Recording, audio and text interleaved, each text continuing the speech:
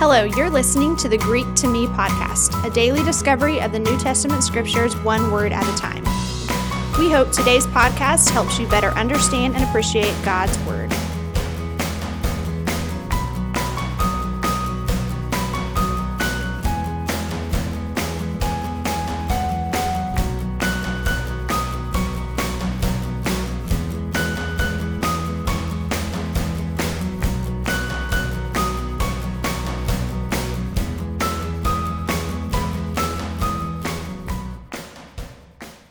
January 6, Amen.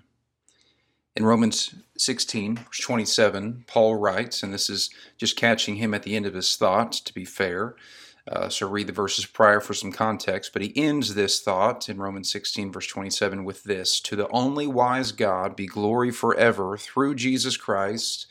Amen." The word I want to draw out today is Amen. It sounds an awful lot like the Greek pronunciation just a moment ago, Amen. But we're kind of cheating today on Greek to me and using really a Hebrew word. Originally, this is a Hebrew word, a Hebrew adverb to be exact, translated a few different ways depending on the context. Here's a quick sampling in the New Testament. In Romans 16, it could be translated perhaps more so as "let it be," or "so let it be." Based on this, or because of this, or what was just said, let it be, I agree, a profound sense of agreement or solidarity, like we just read in Romans 16. In John 15, it could be translated "truly, truly," or "verily, verily." Jesus unpacking some very critical theological doctrine about his identity and the sober reality of his return to judgment. In John 15, he says "truly, truly" 3 different times in the stretch of 10 verses here. For example, "truly, truly," or "Amen, amen, I say to you, the Son can do nothing according to his own, but he only does what he sees the Father doing.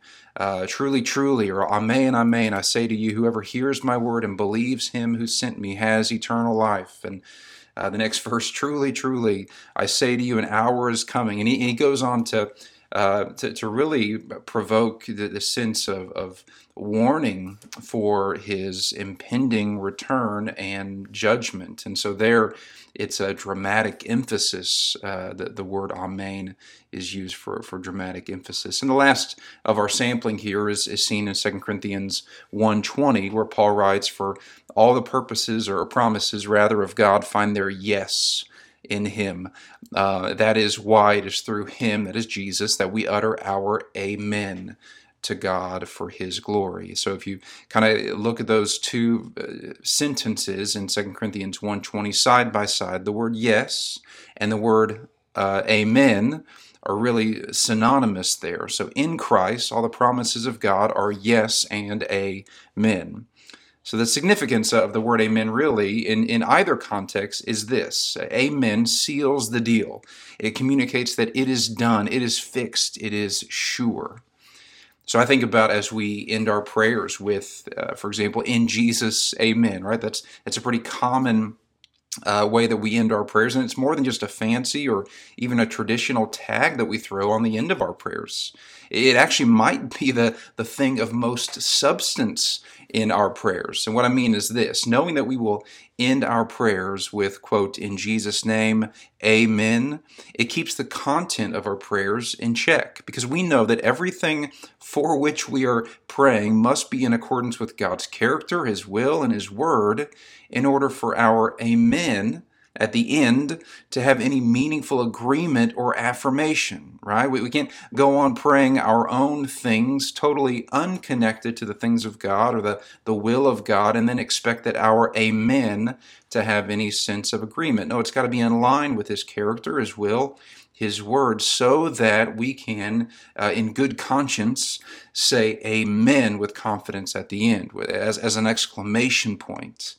Another way to think about it, saying "in Jesus' name, amen" at the end of our prayers is what makes our prayers concrete. It's what bolts them to reality, the spiritual reality, that is. So it's what binds them to heaven. And it should provoke faith as we conclude our praise in song or our petition in prayer.